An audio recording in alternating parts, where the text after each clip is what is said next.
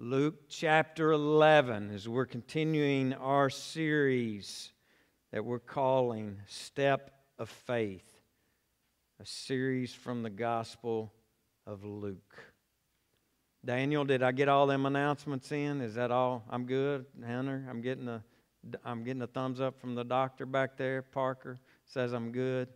Melanie will not ever say that I've done good. So, all right. Step of faith. What we've been doing and what we're doing today and what we're going to continue to do in the weeks ahead is we've been looking at what it means to take a step of transforming faith. Not just a step of faith, but a step of transforming faith that actually changes lives. Because that's what happens when we take a step of faith with Jesus, is He begins to change us and He begins to transform our lives. And I believe if we're all honest today, and we might as well be, right? We're at church. If we're all honest today, there are changes that we would all like to make to our lives. If that wasn't the case, then why have a mirror in your bathroom, right?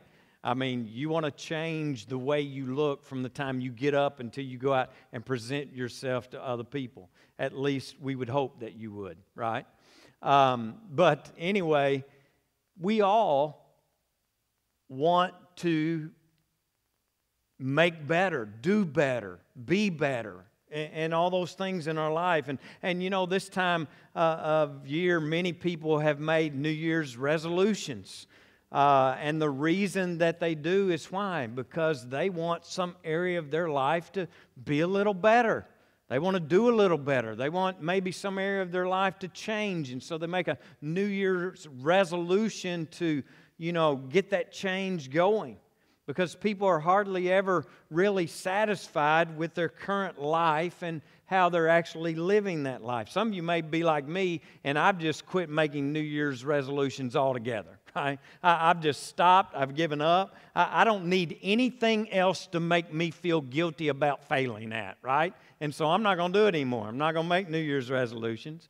But, it's not just about physical changes we want to make in our lives, but I believe we all would like to make some spiritual changes in our lives. We would all like to be a little better at following Christ. We would like to be a little more committed to spiritual things in our lives, and I believe for the most part that most of us would like to see changes in our spiritual lives. I've never heard anyone say, well, I'm doing as much for God as I can possibly do, and I just can't do any more or get any closer to God. I've never heard anyone say that. We all want to do better. But the truth of the matter is this: it's hard, isn't it? It's hard to do those things, and it's hard because there are spiritual forces at work in this world that don't want you to do better.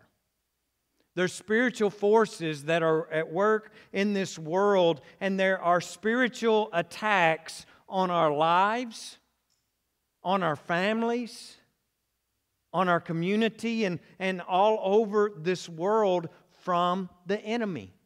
It's real. It's a thing. It's not just something that is made up. And in our text that we're going to be looking at today, Jesus is going to address these attacks. And we're going to learn that without His power in our lives, any attempt by us to change is doomed to fail. And we won't be successful. So let's pick it up this morning, starting at verse 14 here in Luke chapter 11. Verse 14, God's Word says this: Jesus was driving out a demon that was mute. When the demon left, the man who had been mute spoke, and the crowd was amazed. But some of them said, by Beelzebul, the prince of demons, he is driving out demons.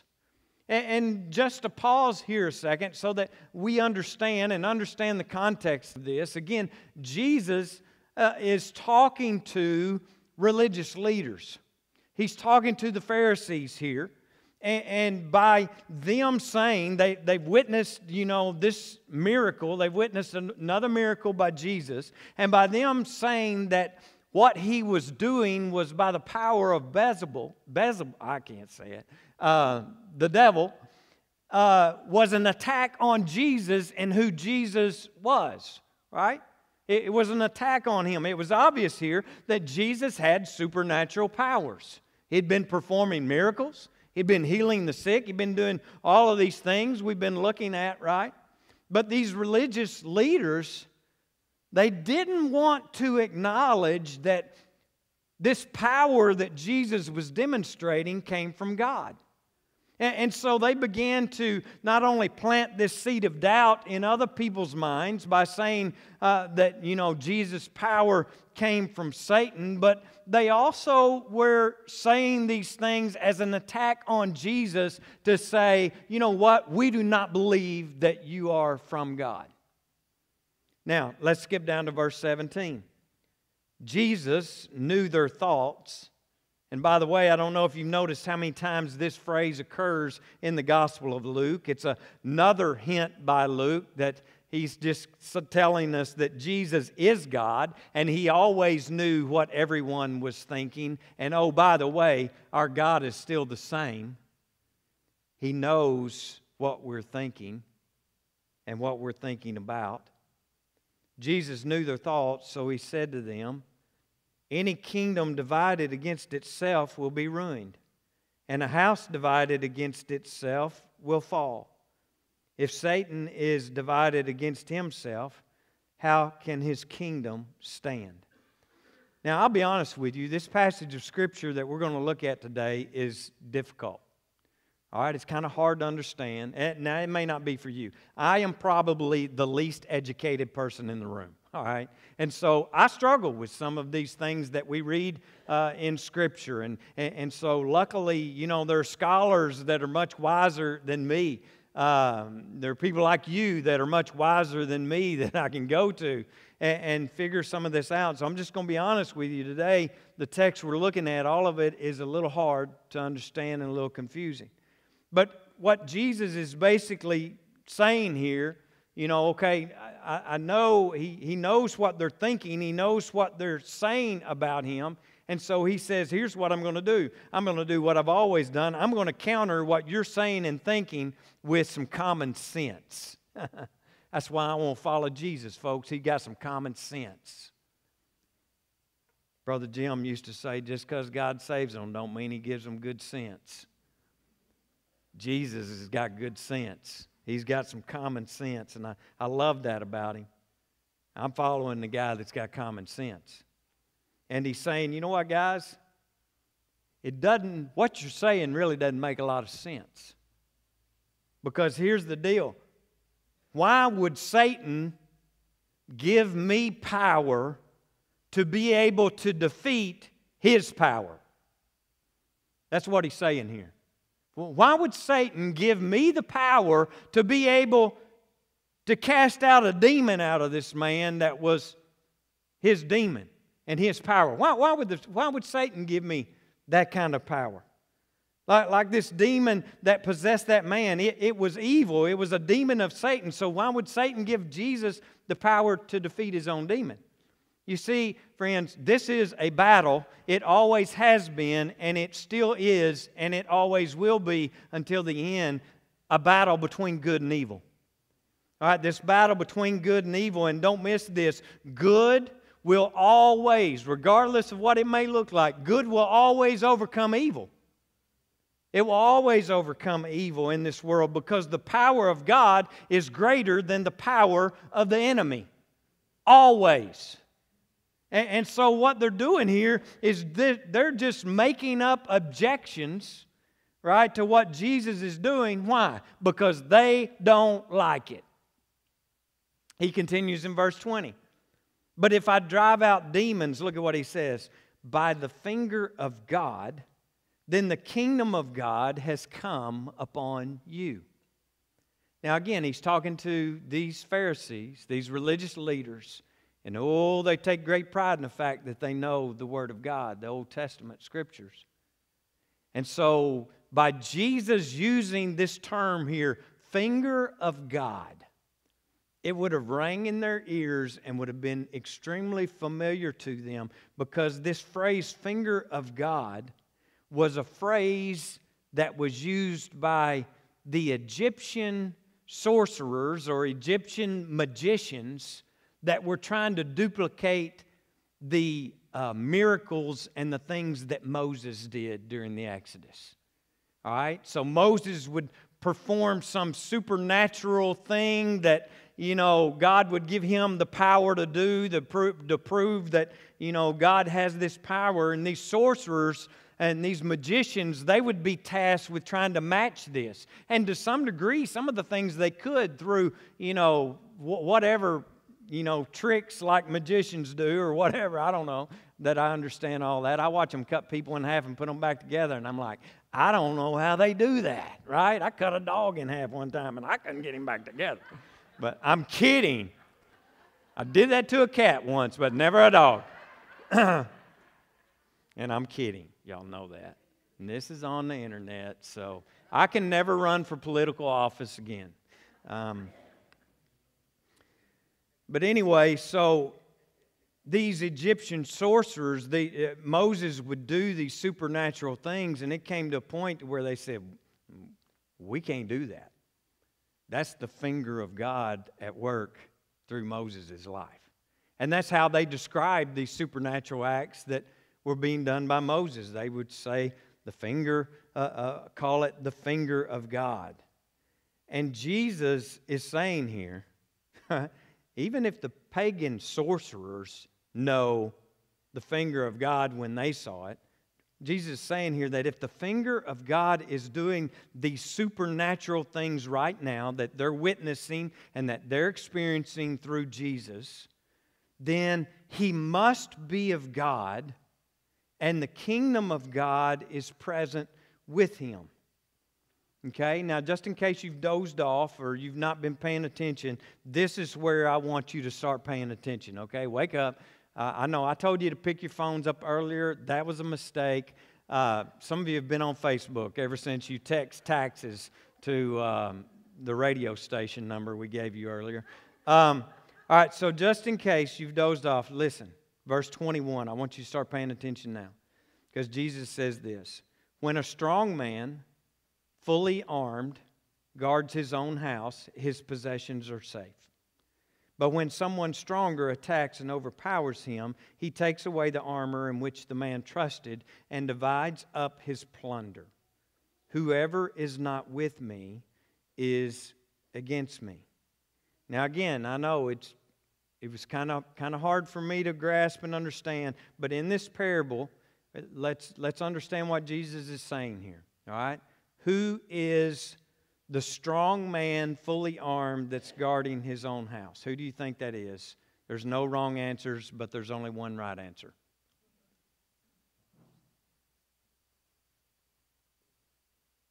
Satan.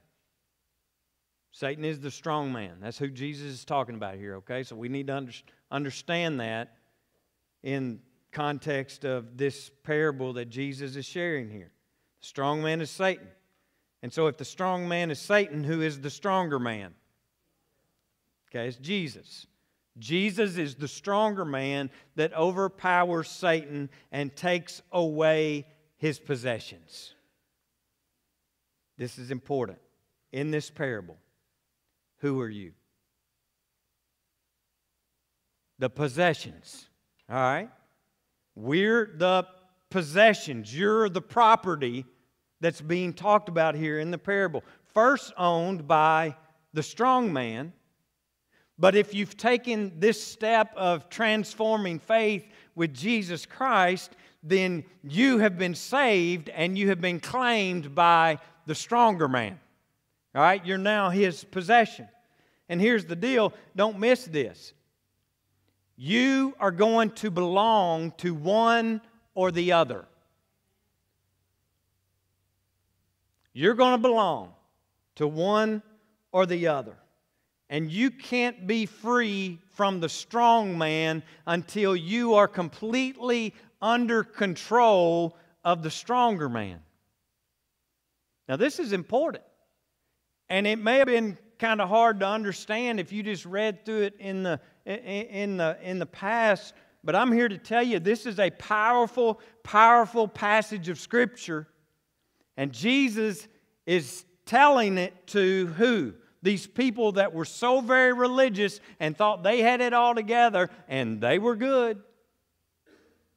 And Jesus is saying, well, now wait just a minute.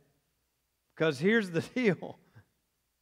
You can't be free from the strong man until you are under the absolute control of the stronger man. Being neutral is not an option. Straddling the fence is not an option. Being lukewarm is not an option. You're under the control of one or the other.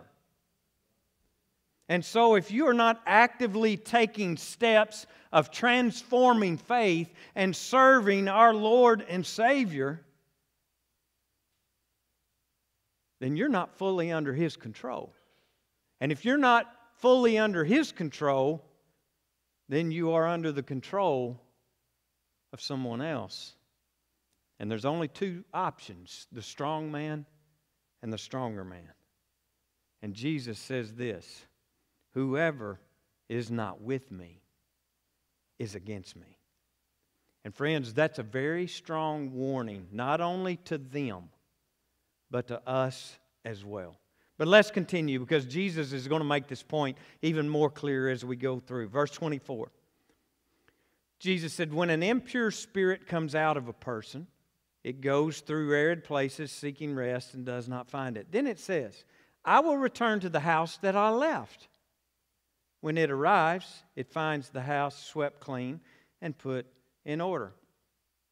And again, we have to consider, who's he talking to?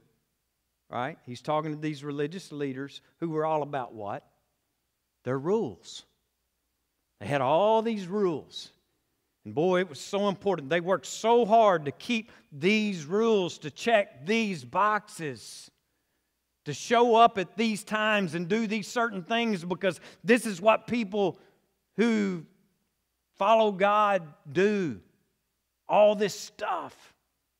And so Jesus is basically explaining to them here the result of that. The result of their religious rules and the result of their, practices. Sure, you can clean up your house. You can follow your list of rules. You can check these boxes. You can clean up your life. You can make changes to your life. And you can even try harder tomorrow than you tried today. You may even in your own power break a bad habit. You in your own power may get your addictions under control. You in your own power and your determination to try harder and be better can get out of a bad relationship. You in your own power, you can turn over a new leaf on January the 1st. You can do all that in your own power. Yes, you can. But unless the stronger man has taken control of your life. Well, let's look at what Jesus says about that. He tells us in verse 26. It says, then it goes. He's talking about the unclean spirit. He says, then it goes and takes 7 other spirits more wicked than itself, and they go in and live there. And the final condition of that person is worst. Worst. Why do I keep putting a T on worst? Because that's the way I say it at home, isn't it? The final condition of that person is worse than the first. They're worse off than they were before. That's what he's saying here. These unclean spirits and these demons of Satan, they don't mind the cleanup. They don't mind you following the rules. They don't mind you checking the boxes. They don't mind you being determined to have a new you in the new year. But here's the deal. That ain't going to stop them from coming back and bringing all their buddies. That's not going to stop them from returning. That's what Jesus is talking about here. Listen, religion And self-improvement can be done without Jesus. It can be done without Jesus. And you know what? When that happens, though, when these things are done without Jesus, what he's saying here is that only opens the door to things that are more dangerous and even more powerful, 7 times worse than it was to begin with. Because when you clean up your house or your life in your own power, think about what happens. I did that.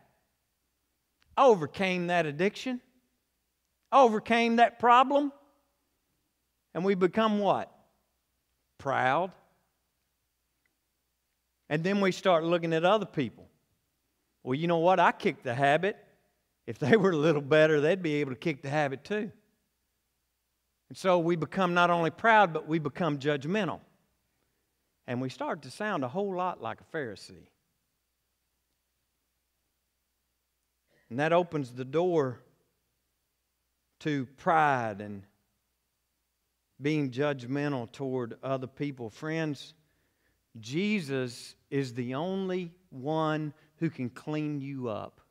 Jesus is the only one who can free you from your demons and make you whole again and take you as His possession. So here's the question, in light of all that. What does this teach us today about how to change our lives? What can we learn from this? What does this teach us today about how to change our lives? Because we've established that none of us are probably completely satisfied with who we are. So what does this teach us about making changes to our lives? Well, the first thing is this, is that we must take a step of faith towards total surrender. Towards total surrender. Verse 23, Jesus says, "Whoever is not with me is against me." And this speaks to a total commitment and total surrender to Jesus. And until you are under complete control and the full possession of the stronger man's authority, then you are powerless to fight the control of the strong man, who is Satan. New Year's resolutions, determination, promises to do better, all that won't do it. You're either all in with Jesus, completely under His control, or you're still with Satan. And some of you just bristled up. Oh, now wait a minute. I may not be perfect. I may not be totally all in. I may not be a crazy fanatic about it. But I don't belong to Satan. If you're not under the full control of Jesus Christ, oh yes you are. To walk with Jesus means that you have surrendered 100% of who you are to Him. See, it's easy to call Him Savior. And it's easy to say that He's Lord. But we need to understand what Lord means. And Lord means He is in complete and absolute control of our lives. He's Lord over us.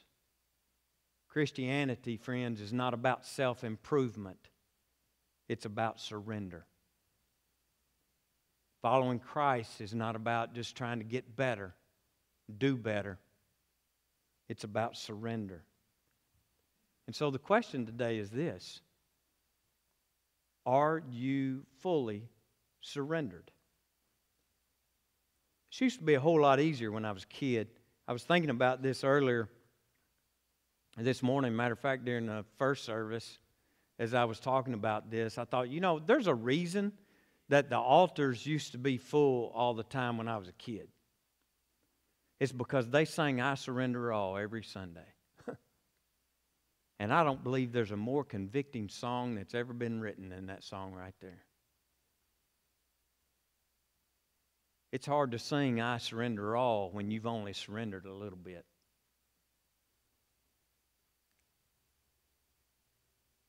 So the question is today, are you fully surrendered? In light of what Jesus is saying here. C.S. Lewis, I believe, says this a whole lot better than I ever could say it. I want you to listen to his analogy in talking about this. It says, we come to Jesus like people whose house is in disrepair. It's dirty, smelly, the carpet is worn out, and we hear that He can fix it, so we ask Him to help us clean it up. And He does. But then He starts to knock down the walls. And you say, wait a minute, Jesus, I just wanted to clean up. I just wanted some help tidying up my room, my marriage, my habits, my career, my kids, etc. And Jesus says, I can help you with all those things.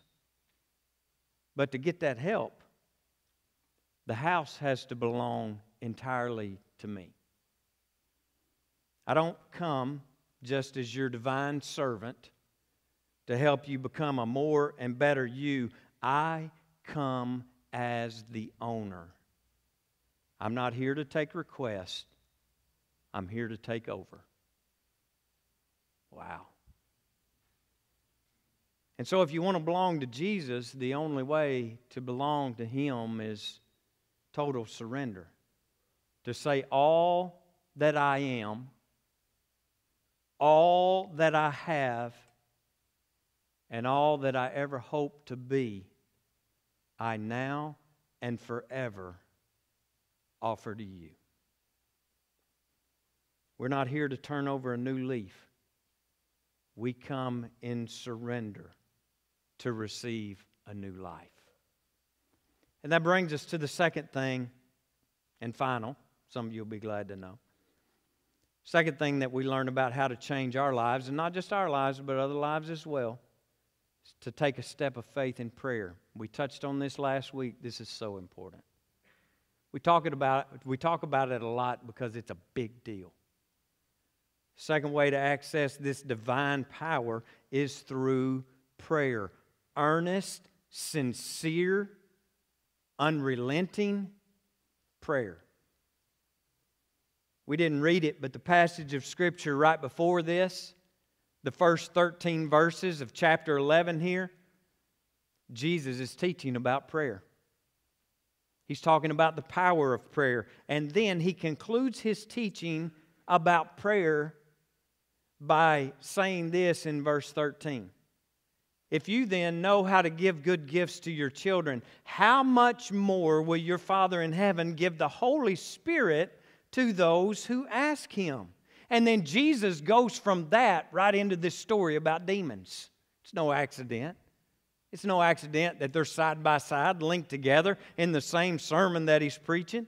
Don't miss this. If you want the power of the stronger man in your life, if you want the power of the Holy Spirit, the Spirit of Jesus, you get it not only through giving Him full control and surrendering your life, but also through prayer. Through desperate and unrelenting and sincere prayer. Jesus reinforced this in another place in the Gospel of Mark. In Mark chapter 9, a man brought his son to the disciples. And this man's son had been afflicted with a demon as well, and it was causing him to have convulsions. And so he hears about these followers of Jesus, these disciples. He brings his son to his disciples and asks them to heal him. The disciples can't heal him. They can't get rid of this demon that's possessed this boy. And so the disciples take this father and this son and they take him to Jesus. And Jesus heals him. Jesus delivers him from this demon and the convulsions cease. And after it was all over and everybody had gone away, the disciples said, "Hey Jesus, how come we couldn't drive out that demon? How come we couldn't do that?" And Jesus responded to them there in verse 25, in verse 29, He says, "This kind can come out only by prayer." Folks, I don't think we understand the power of prayer. I don't think we understand the power that connects us to God through our prayer life. You want to make a difference in somebody else's life today? We're given the key right here. All right? God unleashes the power of the stronger man through us into the lives of others through prayer. Desperate and unrelenting prayer. Listen, what your friends need, what your family members need or your kids need is not us trying to clean them up. They don't need us trying to fix them. It takes the power and the presence of a stronger man to do that, and that only comes through prayer. Do we want the stronger man to make a difference in our community? One person does, thank God. There's one. Do we want the stronger man to make a difference in our community? Do you want the stronger man to make a difference in your family? Do you want the finger of God to work in our community? Do you want the finger of God to work in your family? Again, look at verse 22. It says, "But when someone stronger attacks and overpowers him, he takes away the armor in which the man trusted and divides up his plunder." I love this. I love this. Don't miss this. This kind of made me just kind of want to bow out my chest and go, yeah! You know, my mom always said, "You walk like you're cocky." You know, well, it could have something to do with these steel rods that I have in my back. I don't know. But when I read this and I think about this, I just kind of want to bow up and go, yeah. Don't miss this. Once we have personally surrendered our lives to God and we've taken our own step of transforming faith in our own lives and we're where we need to be, and we totally surrendered and say, "God, it's all yours. Everything that I am, everything that I have, everything that I ever will be, it's all yours. I commit it to you. I'm going to trust you with it." When that happens, God calls us, all right? He calls us to bring this power of the stronger man into other people's lives. And we do that through prayer. We do it through prayer. And Jesus says here that when the stronger man takes over, he divides up his plunder. What is Satan's plunder? It's the souls of people around us that he's holding captive. That's his plunder. That's his possessions. It's the souls of our family members that don't know him. It's the souls of our friends and some of your kids. Friends, some of our friends are headed toward destruction. Some of your family members are headed toward destruction. You've got friends that are in horrible marriages that are falling apart. You may be in a horrible marriage that's falling apart. And they are being held captive by the strong man. But we must bring them to the power of the stronger man. That's what we've been called to do once we've taken this step of faith in our own lives. And He has transformed us and He has changed us. He has called us, take this power to those around you that are being held captive, because greater is the power in you than the one that has them held captive. And we're going to take him and we're going to take his plunder, we're going to take his possessions and all that he has, and we're going to claim him for the glory of God. And oh, by the way, when I come back, he's going to get what's his, right? Amen? Yeah, you can clap. Man, we ought to be proud that God has called us and given us that power. Church, Jesus wants to do more in your life than to just help you struggle through life. He wants to use you. He knows me. And He wants to use me to plunder Satan's possessions, to plunder Satan's kingdom. Friends, He didn't just come to give you peace like a river in your soul.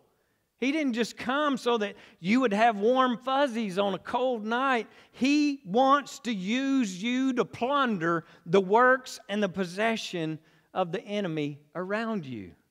Wow.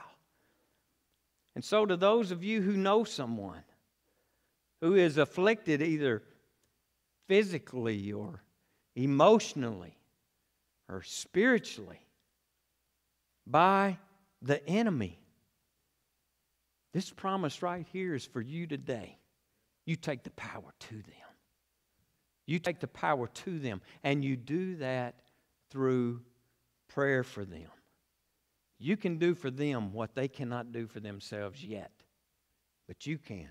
He's ready to use you, and it all begins with fervent, earnest, and unrelenting prayer.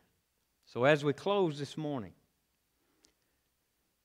I can't help but think that there's someone either here or someone watching online today that would admit that maybe, just maybe, you've not been a totally committed follower of Jesus Christ. And you've never really thought about it. But someone who is not totally committed to Jesus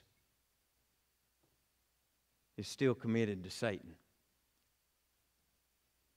It's either I surrender all, or I've actually never surrendered anything. And if that's you here today and you know it, the first step of faith for you to take today is to totally, 100% surrender yourself to Jesus Christ. Some of you have been straddling the spiritual fence for far too long, when in all reality, you're on the wrong side of the fence altogether. And you need the stronger man to come in and do a work in your heart and your life so that you can experience this kind of change in your life that only comes through Jesus Christ. Many of you here today that have done that,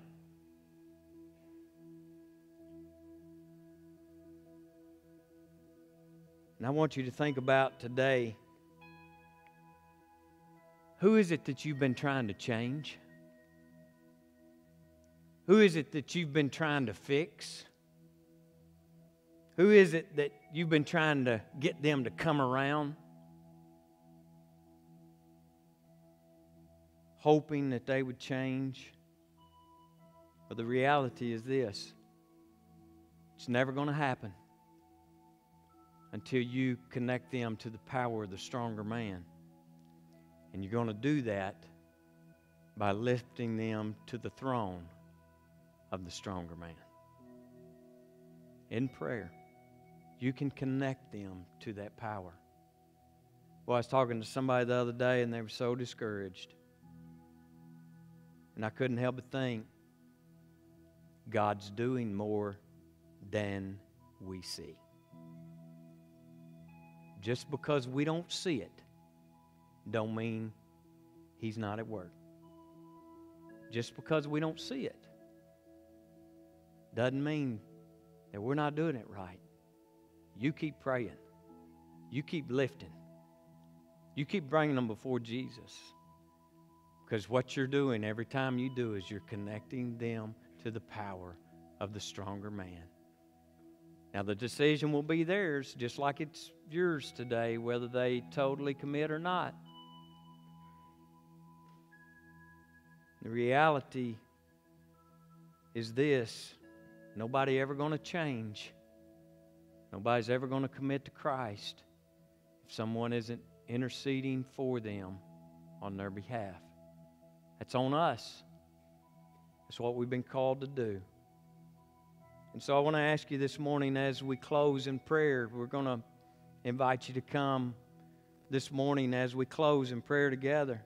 But I just want to ask you this today: who are you praying for? You've been hoping, you've been trying, been doing all this. Who do you need to pray for? Who do you need to pray for? And like we talked about last week, it may be hard work. It may be slow going. It may be a struggle to keep carrying them like they carried that paralyzed man up on that roof last week, and they tore the roof off the place. It may be frustrating. But friends, we've been called to bring them to Jesus and connect them to the stronger man. Who is it that you need to make that connection for today? We're all going to close with a word of prayer, and if you would like to come this morning and bring that person to these altars, I invite you to come right now as we close. Or maybe you would just like to come and bring a situation, something you've been dealing with, maybe a family situation going on. I don't know. Friends, I know this, though. The stronger man is waiting on us today to reach out to him. So as we close, let's all link our hearts together and gather in the room of the stronger man.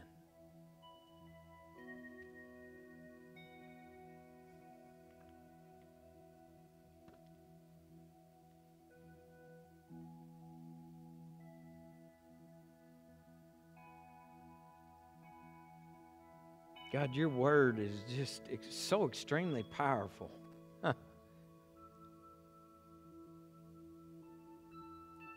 And it is active and alive, and it's working, and it does what needs to be done. And I thank you for doing in my life what needed to be done. And God, I pray this morning, if there be even one person, either in this room or watching online today, or maybe 10 years from now, will be listening to this, and they haven't totally and fully committed and surrendered their life to you, that today would be that day, that they heard you speak through your word today, saying, partial obedience is nothing more than disobedience. I pray that they would hear and accept and understand the warning that you were sharing with these religious people thousands of years ago. But boy, that warning is just as real and just as powerful for us today as it was them. God, it's really not about the things we do or the things that we try to do. It's about whose we are. So God, I just pray that if there is any part of my life that is not completely under your control today, that today would be the day that you would knock down that wall and take full and absolute ownership. And I pray that for others here today that desire the same thing in their life. And so I thank you for what you're doing. God, I also thank you for knowing me and knowing what a failure I've been in my life and saving me and giving me the power and the call to take back your possessions. I don't think I'm out of line today by saying, God, we claim some of Satan's plunder today. Some of our friends and some of our family members, maybe a husband, maybe a wife, maybe a child. I don't know, but God, I think it's okay today for us in the power that we live in, the power of the stronger man, to say, I'm claiming them back in the name of Jesus. I'm going to claim them right now in the name of Jesus, and I'm going to bring them to the feet of Jesus until I see them totally surrender to Jesus. God, we claim them today in your name. I claim those that these people have come forward to pray for. God, I claim those that are on our hearts and on our minds this morning, and you know who they are today, and you know the burden that we carry for them. I had several people this past week come to me and share to me this person that they're concerned about and they're praying for. And so, God, I join with them today as we bring them to the throne of the stronger man, and we claim them, we claim their souls in the name of Jesus. And God, we extend that power that flows through us to them today, God. And I know and I understand that they have to accept it. But God, today we're connecting them to the convicting power of the Holy Spirit, and we know that you're going to do a work, and they're going to have to make a decision one way or the other. And we may never know it. We may never see it. But God, we can trust you. You are a good God. We may not always see good things around us, but you're a good God. We may not can trust the people around us, but we can trust you. Your word is true. Your promises, God, will not be broken, have never been broken, and we stand on them today. I thank you for being a loving God. I thank you for being a powerful God, that the power is greater than our enemy. God, I just needed to be reminded of that, and I'm sure I'm not the only one. God, again, I thank you for what you're doing. But I also am going to thank you for what you're going to do. I look forward to seeing what you do in the days ahead through the lives of people who are faithful and committed to you and your work to build the kingdom here on this earth. Thank you for showing us that kind of love and trusting us with the mission, trusting us with the kingdom. Thank you for that. I love you. I love this church. I love these people. Thank you for letting me work with them to build the kingdom here in this community. We give you all the praise and all the glory that you so rightly deserve. It's in Jesus' name that we pray. Amen. God bless you guys. I love you more than you'll ever know.